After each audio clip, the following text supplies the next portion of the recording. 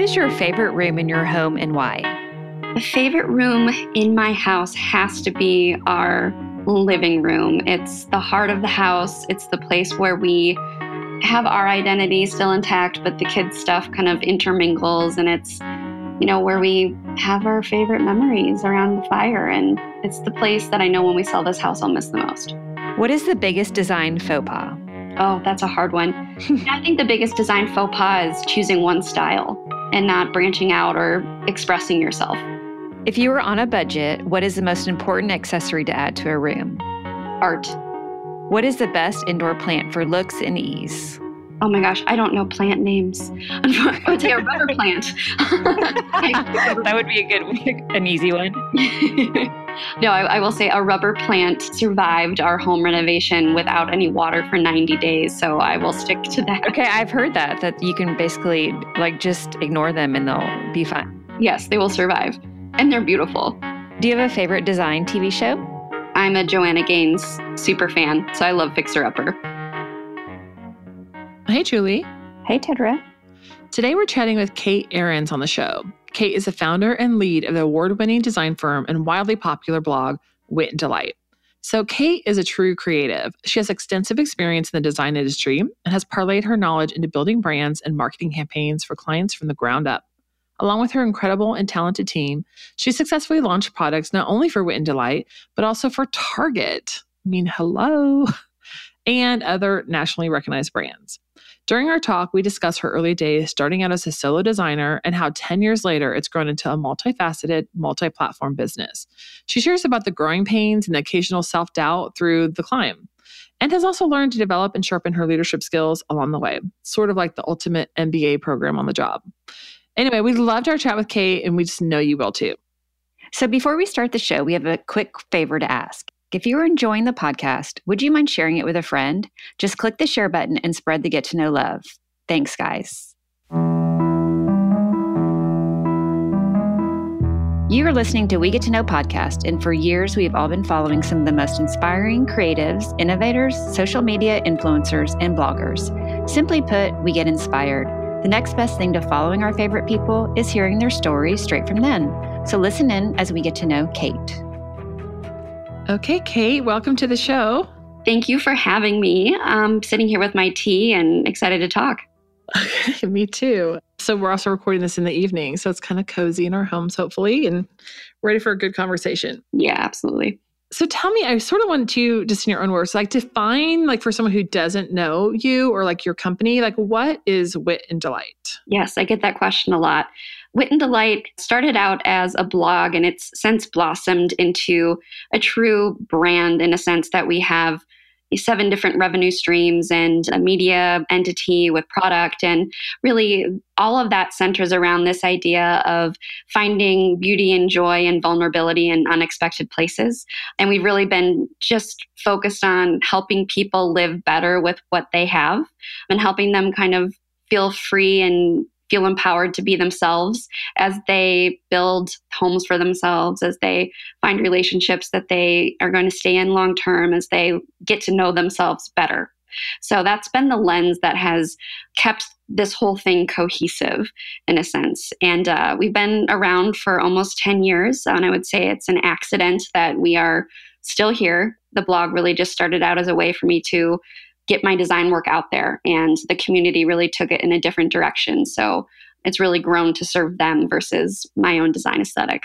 So I have a question. Did you always feel like a creative, growing up? Did you always feel, like you wanted to design your room or, I guess sort of by the creative spirit, even when you were young? Yeah, I think that I wasn't exposed to design as a kid, so I didn't know that it was something other than kind of an idiosyncrasy that I had. I used to color all over my pillows, and I was really into trading spaces. And so I would flip my room in a day. I remember there was a day that I painted everything like Pepto-Bismol pink. And the hilarious thing is that I took photos with a disposable camera and got them developed at 1 hour photo so I could view them that day. And it's just hilarious to think it's like what I'm doing now, So I would say, yes, the impetus was certainly there, but I feel like I really did stumble into a creative career. Just before college, I thought, maybe I want to design buildings, and pursuing architecture brought me to graphic design, and graphic design brought me to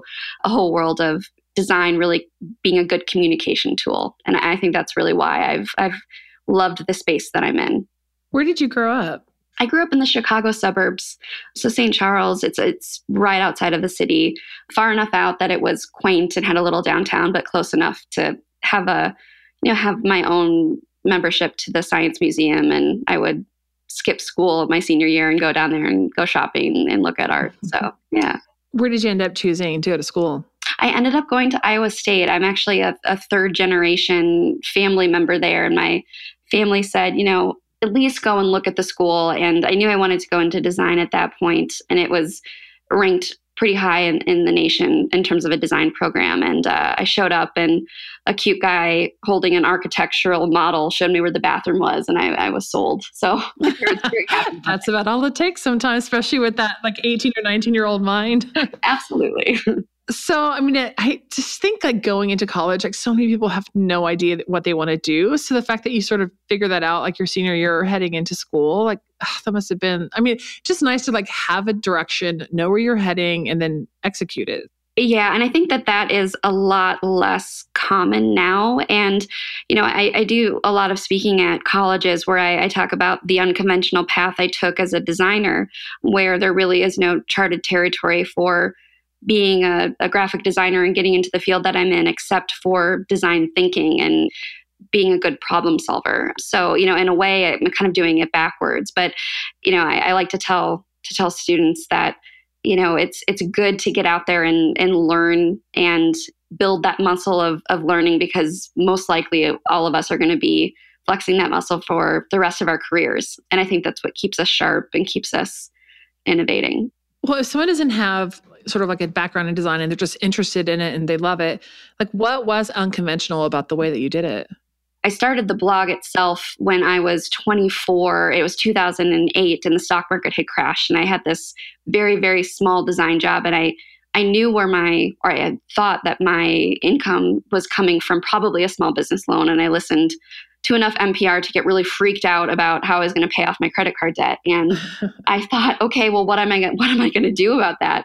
I looked at blogging as a way to connect to potential clients to build brands for, and I learned enough and felt confident enough to freelance. But, I think looking outside the box as opposed to, going to networking events or, at this point, Twitter wasn't even really a thing. I think it just had come out. I think in that sense, it wasn't just about putting a portfolio up. It was about talking about my work and connecting with people outside of other designers. And when I decided to leave the agency world and go out on my own, people were like, you're crazy because you're never going to be able to get back in, or how could you leave this? Were you leaving it for the blog? Yeah. Yeah. So I'm thinking too, in 2008, that would have been much more rare than it is today. Oh, absolutely. And it took me a while. I started in 2008 and I left, I think in 2010, 2012. And I still I built up to the point where I had literally no steady income. I consulted a lot, but in that sense, it was just sort of you could see a couple steps in front of where you were going, but the future wasn't illuminated. There wasn't you graduate from law school and then you go and you work for a firm and you become a partner. And I think there are people where that type of security is incredibly important for them to feel secure and safe. And I think I get more energy and I feel fuller when I'm pursuing projects than I do when things are more stable. So there is a part of me that does kind of yearn for the thrill of not knowing what's next, I think. So I think it is something thrilling knowing that you have no idea what's around the corner for yourself, in a given day. So when you finished school, did you stay in Iowa or where did you head afterwards? I actually went straight up to Minneapolis. Again, my college career sort of ended with a dramatic, exit of a boy in my life. I got dumped on graduation day. No. How awful. We were supposed to move to Philadelphia together and I had made friends for life, in school. And I just cried the whole way home. My mom was just like, what is going to happen to you? So I drove up to Minnesota to hang out with some of my sorority sisters and had a lot of job interviews. I had been, interviewing out in Philadelphia. So I was like, okay, well, I better see what's out there. And because so many of my friends were from Minnesota, I thought, Target's up there, General Mills, there's a lot of exciting design work coming out of Minnesota. I should take a look at what's up there, and got offered a job that weekend and decided to put all my belongings in the car. And what an interesting turn of events. Oh, you yeah. thought your life was going in one direction. And then, okay, like how mean can you be to ruin your graduation day? And I will never forget it. We were like, he was an architect and we were graduating in the same class. And I'm like, this is like out of a movie. I'm like, we're dressed up and I'm like holding back the tears and our parents don't know yet. And it was, yeah. Oh. Yeah. I mean, he's since apologized and is happily married to a man. So, things were. Oh, no way. Okay. Well, at least listen, it led him to his own path it would have never worked out. At least you know that. Oh, absolutely. Yeah. Yeah. He took me out for a drink when we were in New York and apologized. So it's a happy ending. Yeah. But really, that's like your sliding door moment. It really is interesting how you ended up in a completely different space. Okay, so you started your blog after, working in the design world for a few years. What did that look like in the beginning? Was it just you plugging away on your computer? Oh my gosh. So much of this is just me plugging away on my computer. It was, there weren't templates. I wanted my site to look different than most of the bloggers because at this point there was already, Designs Fund was already like just taking the internet over. Oh Joy was killing it. And I thought, okay, well, if I'm going to stand out, I want my site to look a little bit different. So I actually found this raw template of code that ironically enough looks like Pinterest. This was long before Pinterest, but the site itself, and I can actually send you guys a photo of this, was gridded. And I coded that thing myself, and it was glitchy and non-intuitive, but it looked different, and I was obsessed about that. So it looked like that, and it had the name Afternoon Delight, which once I saw that people were following and reading, I was like, oh my God, I need to change that name. I was like, what did I mean by that? Like, they're going to think it's something totally different. And so Wit and Delight was born on the spot because I was like, I was trying to be witty. So I was like, okay, Wit and Delight. Whoa. Oh, I love that. It very much, obviously it changes with your sense of style. Physically, the site has changed, but it really was all about browsing. And it was like sort of a nonlinear exploration of what I was interested in / making at the time. So it truly, in that blog sense, was a bit of an open diary. And it, since then has brought in, a number of contributor voices. And, in a lot of ways, I try to serve our audience in the best way possible. And sometimes that means it's not me writing. Sometimes it means me editing, or it means me going out and making product or bringing people in with different perspectives. But, at some point when the audience gets to a certain size, it's just not about you anymore. And so it was a lot more about, what I was going through and what I was expressing. And it's not that I don't talk about that now. It's just I usually put the needs of the readers first. Okay, well, let's talk a little bit about your growth, though, and how you sort of went from being solo to, a team leader. What did that look like when you took on like your first employee? And like, how did you know you were ready for that? I sort of want to know like how that process worked. Yes, I get that question a lot. And it was a moment in my life that I remember very clearly. We had just signed a deal with Target that I was going to be doing a collection with them. And at that point in time, I was really like, man, I should just go and consult. I can, make pretty good money, and I enjoy the brand side of things.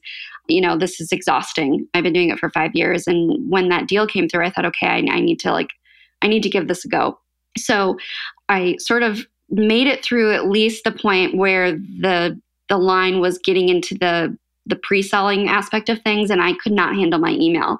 And someone brought me pizza, and I just started bawling because truly the managing of communication, and not all creatives are like this, but I am truly like, I will become hyper-focused on a big, hairy project, and day-to-day activities are like pulling teeth. Like I am just terrible at time management and project management. And we were just getting opportunity, front, right, and center. And also I was losing traction with followers because I wasn't able to spend all that time speaking with them. And so my first hire was a project manager, and she's still with me. And she basically just said, she came from the agency world and knew how to talk with a lot of the people that I was interfacing with, whether it was a lot of time back and forth, a lot of, proposals and planning things through. And I had a very, very clear vision on how I wanted to take on partnerships to make sure that we didn't lose our brand identity in early stages when you scale that can happen.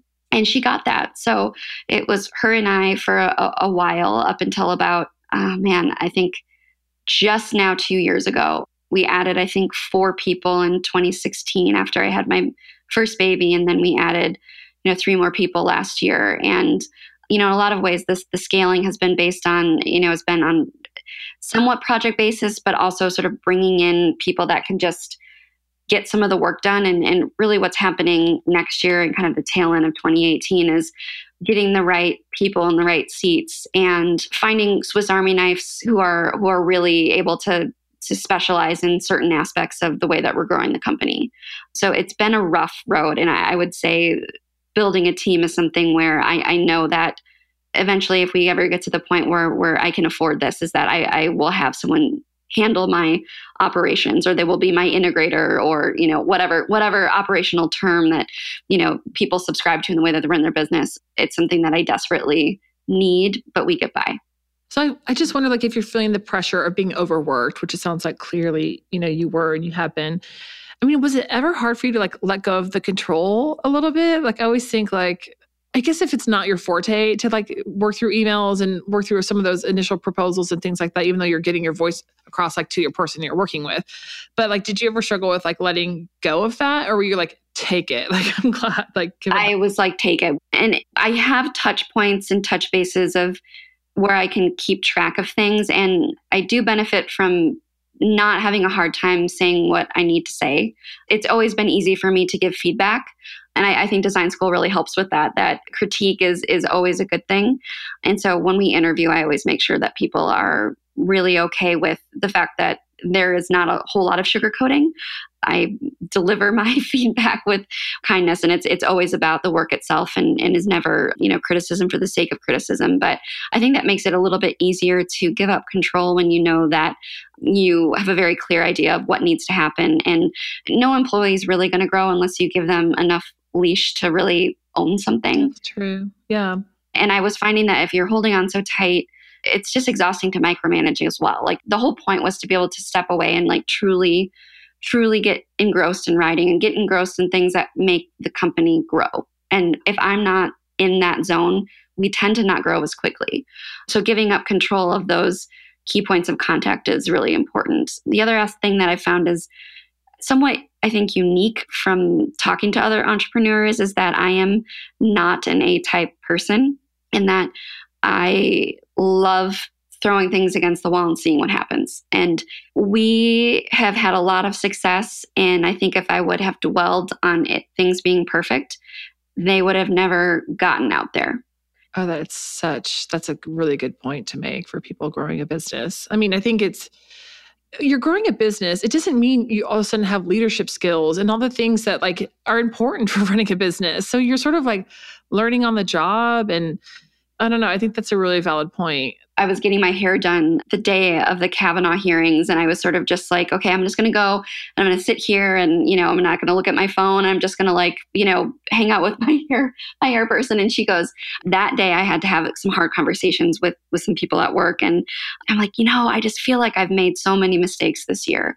And, I don't know what I'm doing in terms of operating a business. And I think I was just feeling overwhelmed in general. And she goes, Kate, think about how much an MBA cost. And maybe you can call it even, the amount of money that you've wasted, and sort of just, I'm you want to know what? It just made me laugh because it's so true. And it's sort of the school of hard knocks where you learn as you go. And the reality is that's the way that I learn best, is by messing up and saying, okay, well, I'm never going to do that again. And that again comes from just sometimes jumping before you're ready. But there's a lot of valuable lessons in that. Hey guys, we're going to pause for a minute to tell you about one of our partners. Anyone interested in 30% off the best vitamins?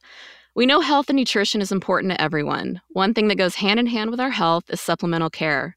We've partnered with Dr. C Vitamins to offer you a 30% discount off their premium pharmaceutical grade and medically endorsed line of supplements. All vitamins are not created equal. In fact, there is no FDA oversight for supplements. Unlike over-the-counter vitamins, Dr. C supplements are manufactured without commonly found synthetic ingredients. I mean, you guys, who wants synthetics going into our bodies? They're also non-GMO and gluten-free. Their standards are so high, these vitamins are actually manufactured just like a prescription drug would be in an FDA-registered facility. Most vitamins do not subject themselves to this level of oversight. People are always asking if we take these personally, and we do. I take the D3K2 combo to support bone health, memory, mood, and immune support, and their collagen biotin that supports strong hair, nails, and skin. And then when I'm having those nights where I'm having a hard time falling asleep and unwinding, I take the melatonin B6 combo, and it really helps me gently fall asleep naturally. So give them a try, you guys. Go to drccares.com, use our code WeGetToKnow, and save 30% on your next order. Now enjoy the rest of the interview. So I want to ask you, when you got your first big client, I guess you mentioned this, but was that the Target? Was that your first really big client? That was my first big break for Wit and Delight, the brand. I've consulted quite a bit. I consulted for 18 months for Fossil Group and built their editorial team and worked to restructure some of their marketing team and ran their big campaign last year with Kristen Bell. So I've had different sort of pinnacle moments in my career that have sort of straddled Wit and Delight versus Kate Ahrens, the brand person. But it was a lot scarier to put your brand name on something that was out there. And Targets means something to the design community. So that to me feels bigger than the consulting.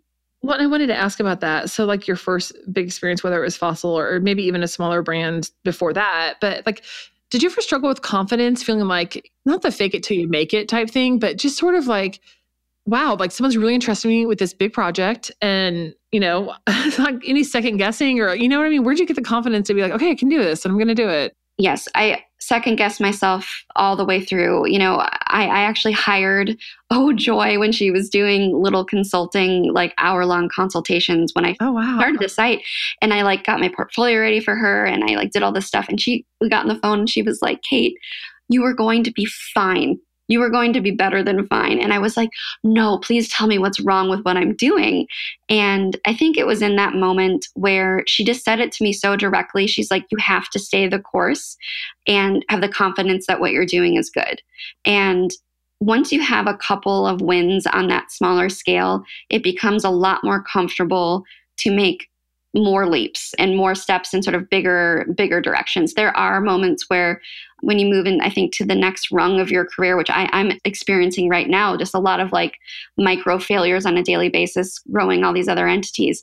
You have to protect that light in you that gets excited about getting up and working every day and kind of become comfortable with the fact that discomfort is going to be part of growing what you're doing. So it was scary in the beginning and it's continually scary. So I think for anyone who's starting out and who's man, I'm terrified to do it. It's important to say, okay, jump and trust that you sound a lot smarter than you think you do. And you know a lot more than you think you do. And I have actually learned this tip from my therapist who, this was in my early 20s, would say, I want you to talk into your microphone and your phone. Talk like you would be talking to me.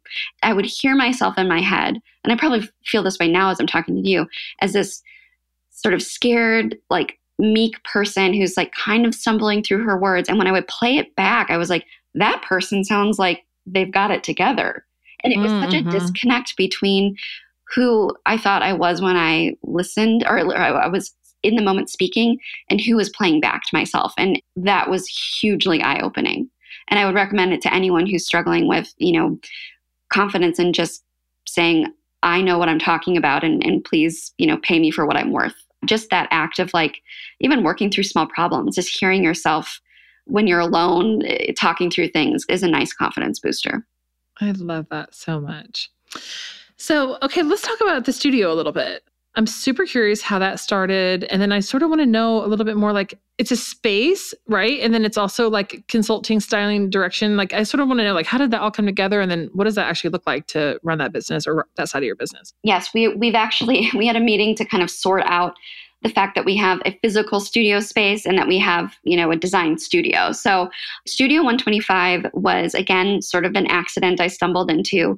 I knew I needed a physical space for my business when I was pregnant with my first child, and I was wrapping up my long consulting stint and knew that I needed to separate work from home. And so I found this space, and it quickly dawned on me that it was a little bit small for a growing team. And the space next door happened to be open and was going to be rented out. And it's not so often that you can expand and need to expand and have that space literally that you can just knock down a wall. So 5 months into our first lease, I sent a note out and I said, hey, could I have 1,000 more square feet? And then someone said, well, maybe you should just take the whole thing, which the space itself is 6,000 square feet. It's massive, for a teeny tiny team. And the person who had suggested that was, running events and weddings. And she's my director of merchandise for Wit and Delight. And she said, I think that this is a really great opportunity. And so, having a partner in that, I wanted to make sure it was separate from Wit and Delight.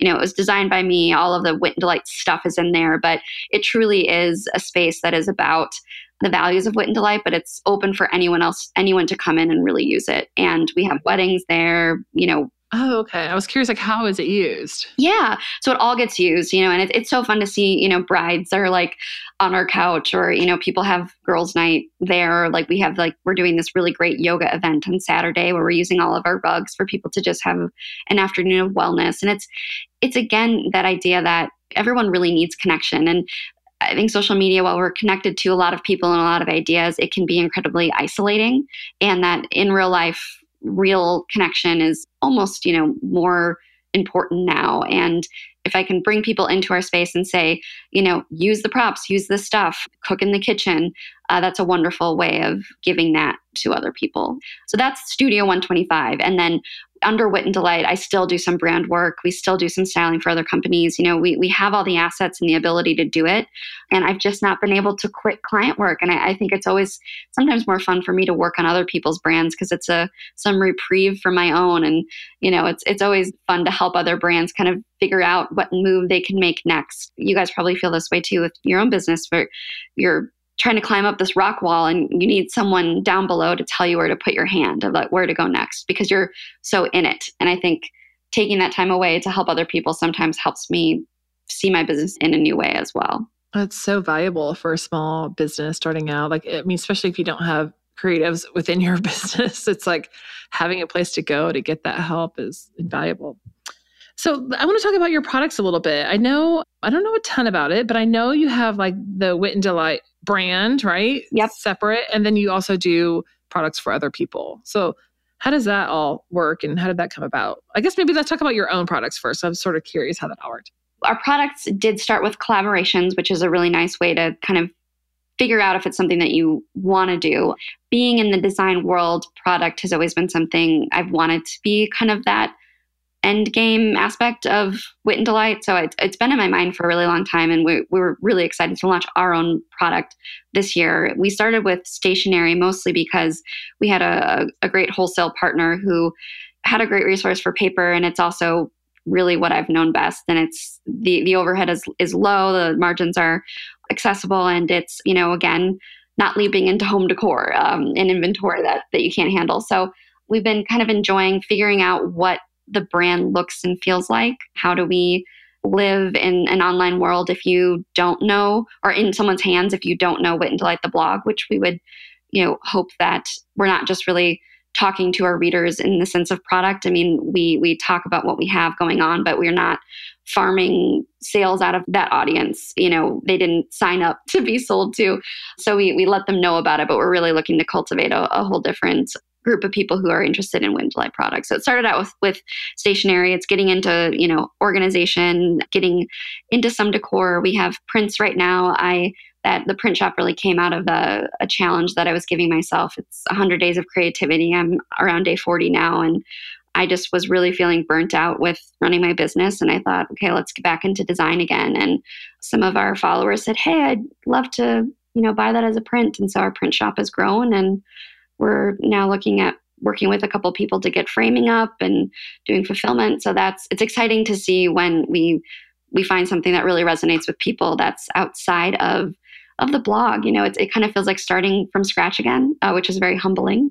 But again, like as I was talking about discomfort, I know that I know that I'm in the right spot in growing this, and that I'm starting out in a place that is humbling, because it's every day is like, oh my gosh, we're learning new things, things that go a new learning curve. Yeah. Yeah. So it's like, oh, I remember this so clearly, even though it's like, I've been doing this for so long. So it's exciting to have our own site and our own shop. And then, we love collaborating with brands that really share our values, like Gather and Hygge and West. And, even with Target, I don't think we're going to do another Target collaboration in our future, mostly because you should never say never. But I think we've learned a lot from understanding how big box retailers work, and have been super grateful for all that exposure.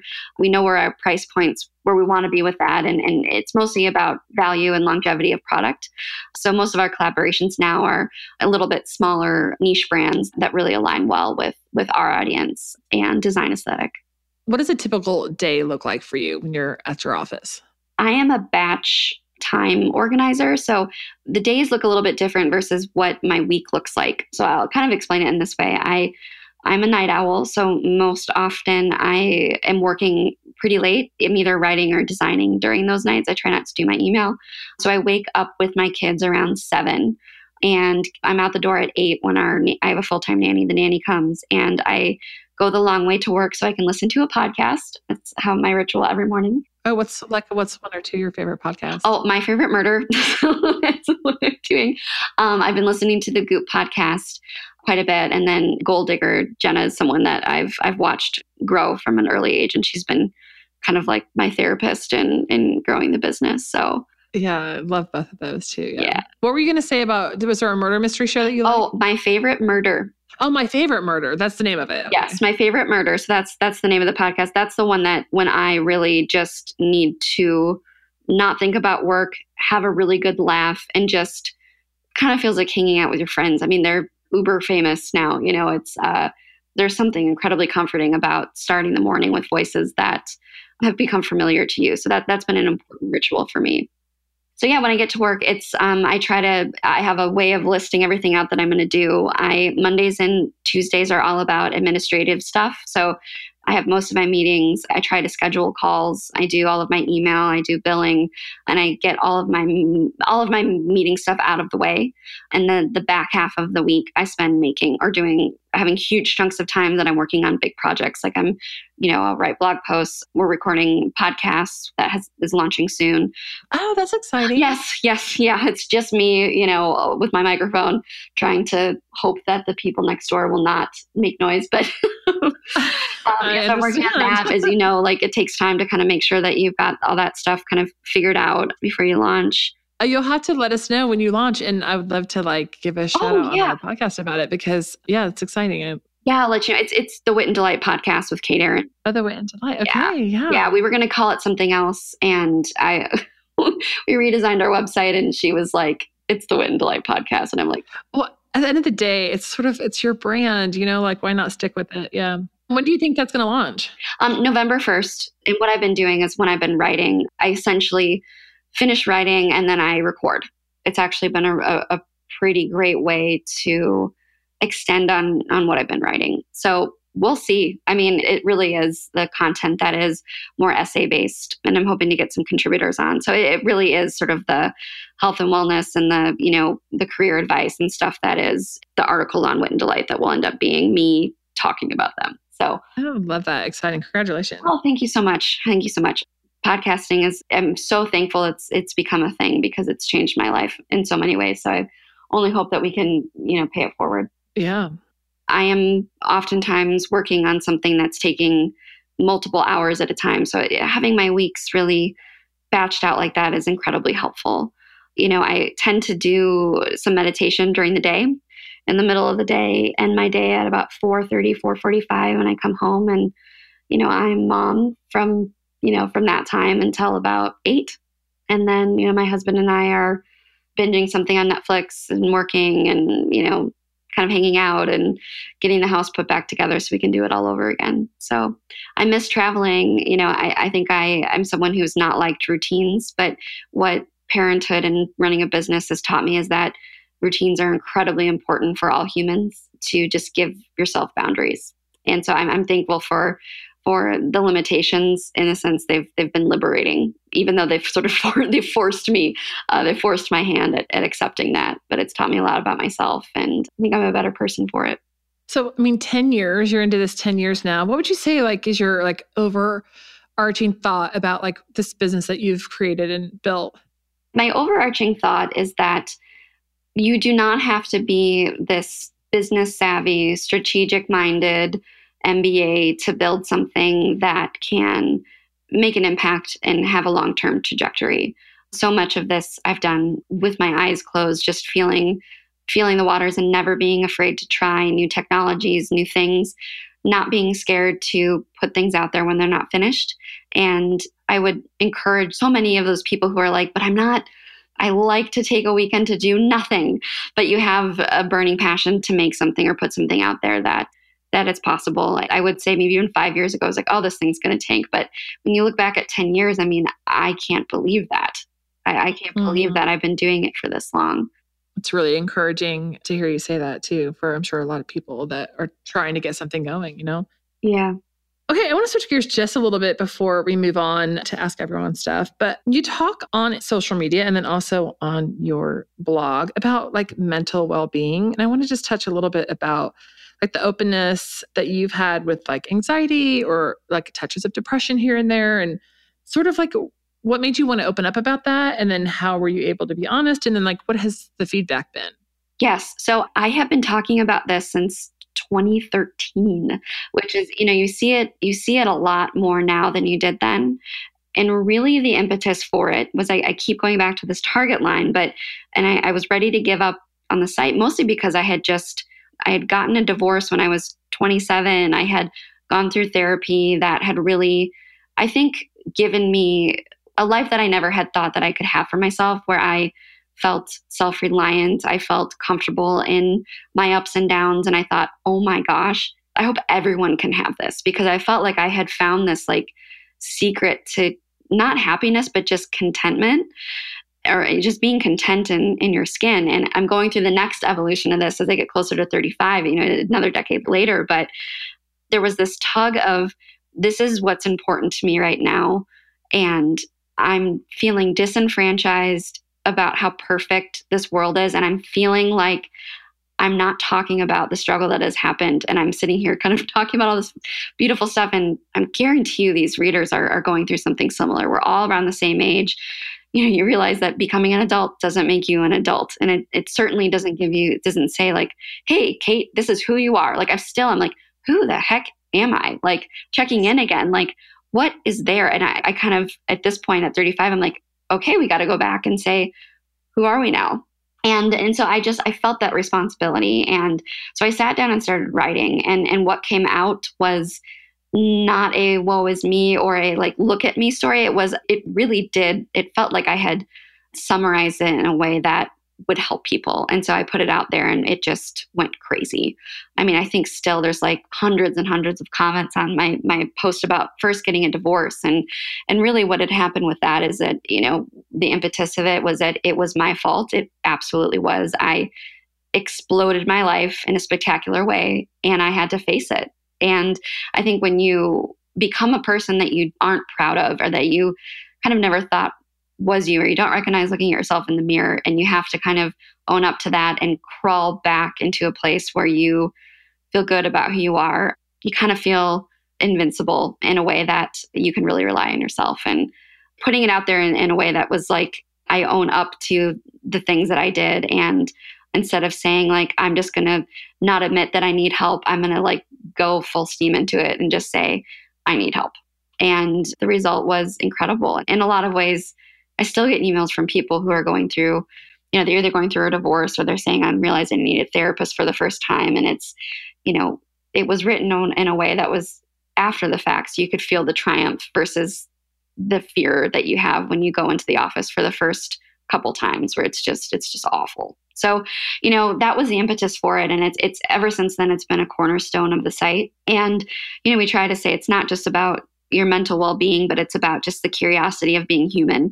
How do we deal with our addictions or our compulsions or impulsivity or, just building a life around the person that we are. And I've talked a lot about being a B-type personality. And the more that I realize that I don't necessarily fit in this world of entrepreneurs there, or I feel like I sort of have to pretend that I am, maybe there's something in there that needs to, be spoken to more truly. So I kind of went off on a tangent there. Well, I'm just listening and I'm like, just sitting here nodding my head. I just love everything you just said. I mean, I would love to unpack it forever, but I know we have to wrap it up at some point. But gosh, it's just so true. I mean, you must have been so surprised when you had that kind of a response, because I'm sure pushing that button, being vulnerable and hitting send or post, it's like, oh my gosh. And then to have everyone welcome you and just say like, yes, like we need to hear this, And it was in the middle of the night. And I remember a ding came up and it was like immediately someone had said something like,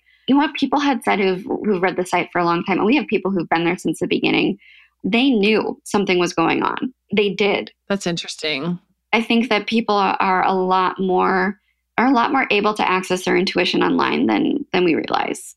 And, I do think there are a lot of bloggers and influencers out there who are saying, I need to like be more real in order to connect with people. And you don't have to give up something that is important to you, and privacy is incredibly important. I mean, boundaries are incredibly important. And so that's why I speak about it in a way that I know that whoever reads it, I am comfortable giving that piece of my life to my community because it helps them. There's a lot of things that I'm working through right now that I'm not ready to talk about and maybe never will be. But if I am, and I feel like it can bring something good out into that world, then I will, because I have that platform to do it. And it's grown because of moments like that when it really mattered. So I've got contributors who text me and say, I'm having this thing and I'm just broke up with my boyfriend and I have so much to say. And I'll say, write it all down. And then I want you to wait a week. And then I want you to edit it. And then I want you to wait a week. And I've even said, listen, this is not your soapbox to get back at anyone. This has to be about paying it forward. In a lot of ways, I'm glad that I can help them through, that writing exercise, because they have the therapeutic benefit of having written it and having gotten it out on paper for themselves. But then also just to remember that this is something that is not just about you, and we also want to make sure it's people's privacy is taken into consideration, and other parties and people who don't want to be written about too. Well, I will say that your blog is one of my absolute favorites, and you just cover like such a huge variety of topics. So, I mean, if you think you're just going to get design, you're going to be really surprised, excited about all the goodies to find there. Yeah, and that really is because I just couldn't just talk about design, because it's just not the reason why design isn't really at the core of all of the other lifestyles we talk about, is that the way that we design our life and the people we choose to share our life with, the things that we bring into our home, the way that we live in our spaces, all affect kind of how we live as people. And I think that the power of design can be incredibly healing. And, I know that I learned to build my self-esteem through caring for my space. And that first apartment after my divorce was so much of that therapy was getting my first couch and caring for my coffee table and having my nice teacups. And I think spaces and design are, there's so much more than pretty things. Okay, so I'm going to invite Julie back into this conversation. She's been, I'm sure, eagerly waiting on the sidelines. I'm listening. It's like Oprah's Soul Sunday. Oh, God. I know. I love it. I'm like, oh my gosh, anyone listening could take a nugget of, whatever area of their life that they need some sort of explanation or clarity in. And they can, I'm sure, gain something from listening to you. I hope so.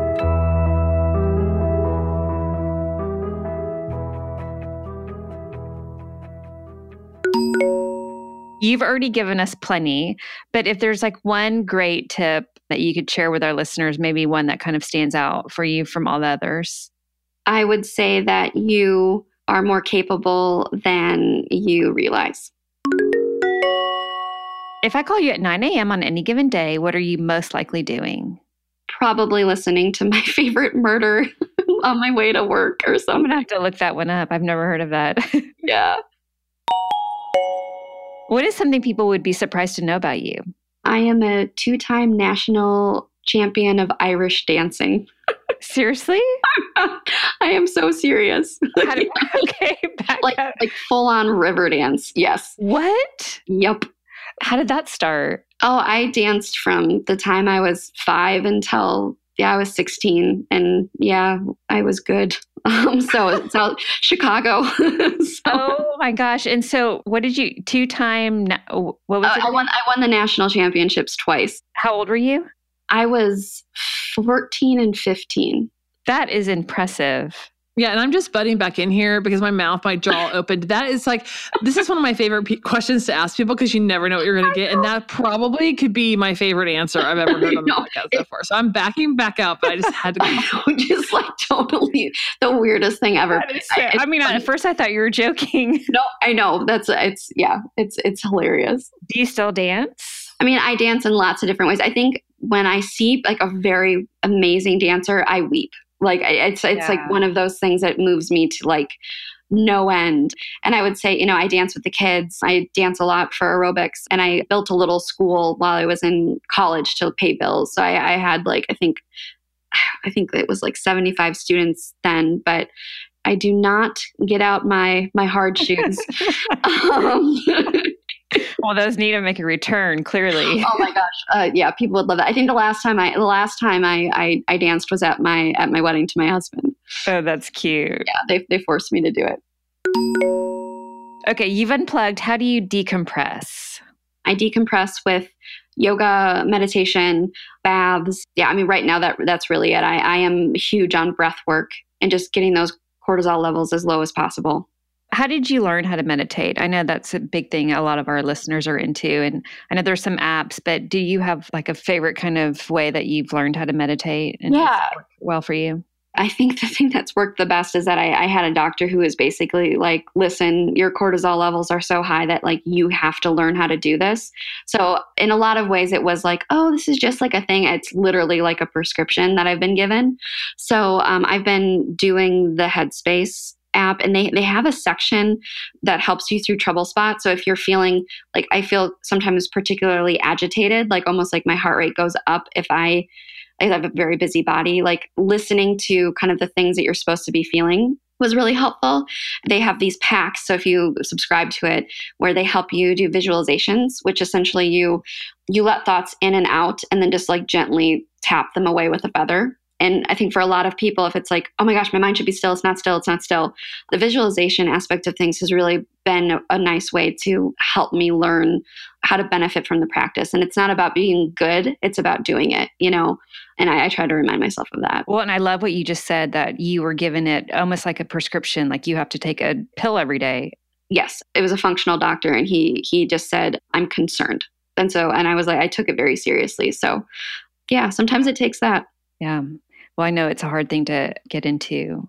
It's a hard thing to learn, I think. And to make time for it. But, really right now, that is my thing.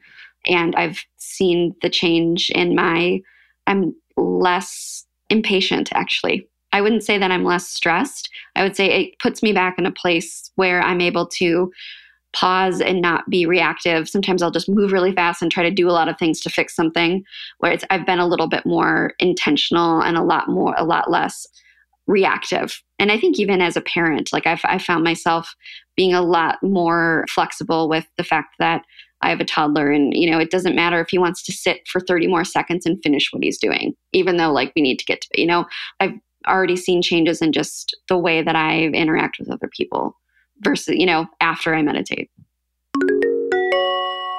Here are 3 people you love to follow on Instagram. Okay, so off the top of my head, someone I've been obsessed with right now is iSwoon, and mostly because she defies everything that she does not. She's a Disney princess who's also an incredible stylist who's in these beautiful decor. So that's one of those things where I'm you're not even of this world. So I a Disney princess. Wow. I follow almost 3,000 people, so it's sometimes hard for me. That is a lot of people. 3,000. It's a lot of people. Studio McGee is, I just adore them. Half Baked Harvest. So I love that one. Yes. So that's really, as I'm trying to eat better and do this meditation, her photography is just amazing. And so, yeah, those are 3 that I know that I've been double tapping a lot lately.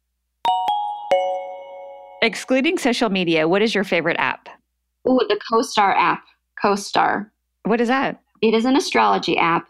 However, I say it with this caveat, the updates and the way that they talk through where you're at, they account for your rising sign and your moon sign, and they separate your each day through luck and opportunity, changes, and then frustrations. And they talk about responsibility and limits, growth and progress, your emotional world. And it's like some tough love. You read this Wow, thing. I like that. Yeah. So let me see if I can find something that would be like a good sound. Oh, okay. So like here's one. Your closest relationships need attention. Minor annoyances can grow into resentment if they are not handled immediately. Like that's not as like poetic, but I read one that was like, you're feeling like you're under a lot of pressure. Just remember that diamonds are coal that handled pressure well. You know what I mean? Like it's kind of fun because it's got a little bit of the magic, but then it's also like a good dose of like, okay, things are a little hard here. That's okay. And you can kind of power through it. So that's my favorite. Name the book you currently cannot put down. Women Who Run with Wolves. Describe your perfect day. Entirely at the spa, and then a dinner of roast chicken and vegetables with our fire going with my kids. What is your beverage of choice, both in AM and PM? Turmeric ginger tea. That's like all I've been doing right now. Do you have a city that has you shedding a tear when you have to leave? Paris. Do you have a current Netflix addiction? Ooh, so yes. Maniac, which is Emma Stone and Jonah Hill. And it's all about this sort of like a weird alternate universe where it's supposed to be like set right now, but it's kind of weird technology. And it's basically a pharmaceutical test gone wrong. But it's beautiful and funny and deeply human. And I love it so much. Do you have a favorite beauty product found in your bag at all times? The Anomi cheek stick. It's the only thing that I really need for makeup. You can put it on your cheeks, lips, eyes, and it's like skincare, but makeup. I love it. Who would you like to have coffee with, or your ginger tea? Let's just say Martha Stewart. Who is your celebrity crush? I mean, I've always had a thing for Chris Martin. Oh, me too. Yeah, I'll own up to it. Do you currently have a song on repeat? I've been listening to Nico Case on repeat right now, and I think it's like, because it's sad, but also like I absolutely love it. The Lost in Translation soundtrack, Too Young by Phoenix. I just love that song. Here's the other one. Okay, Just Like Honey, the Jesus and Mary Chain. What meal would you choose as your last meal? You know, my last meal would be this amazing coconut vegetable curry dish that is from this Himalayan restaurant down the street with Momo dumplings. I think about it all the time. Okay, one last question. What is the greatest life advice you've ever received? It was from my therapist, and she said, you know, it doesn't sound inspiring when I say this, but she's like, you're not dead. And what she meant by that was like, the things that are happening to you are not killing you. They're making you who you are. And so it really helped me learn to not try to run away from pain and not try to hide my feelings or bury them. It really has taught me to embrace the hard times because they transform you more so than the happy times. Right. I totally agree. I think you have to sit in everything, right? Good and bad, to kind of come out on the other side of it. It's easier, obviously, to come out of the better things, but to sit in bad stuff, you know, it builds who you are. Yeah, for sure. And I would say that 2018 has been a bad year. I mean, my kids have been sick. I gave birth a month early than I should have and was in the hospital and on bed rest and have had some, bad health stuff. And it's just not been a great year, but I'm in transition, and in a lot of ways, there's a lot to be thankful for that. And nothing can sustain forever. You can't be sort of under the thumb of bad luck forever.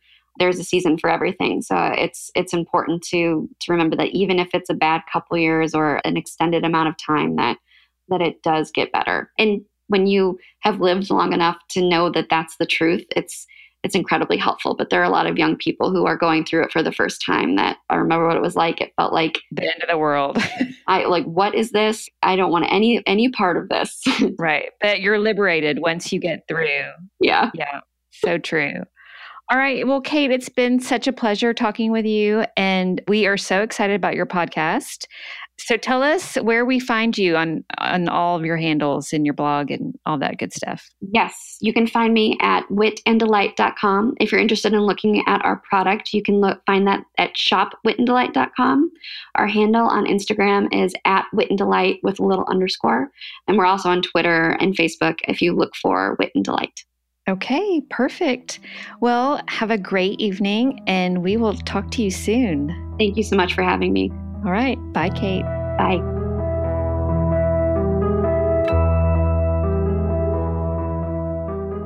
All right, Tedra, now is the time that we like to talk about ourselves.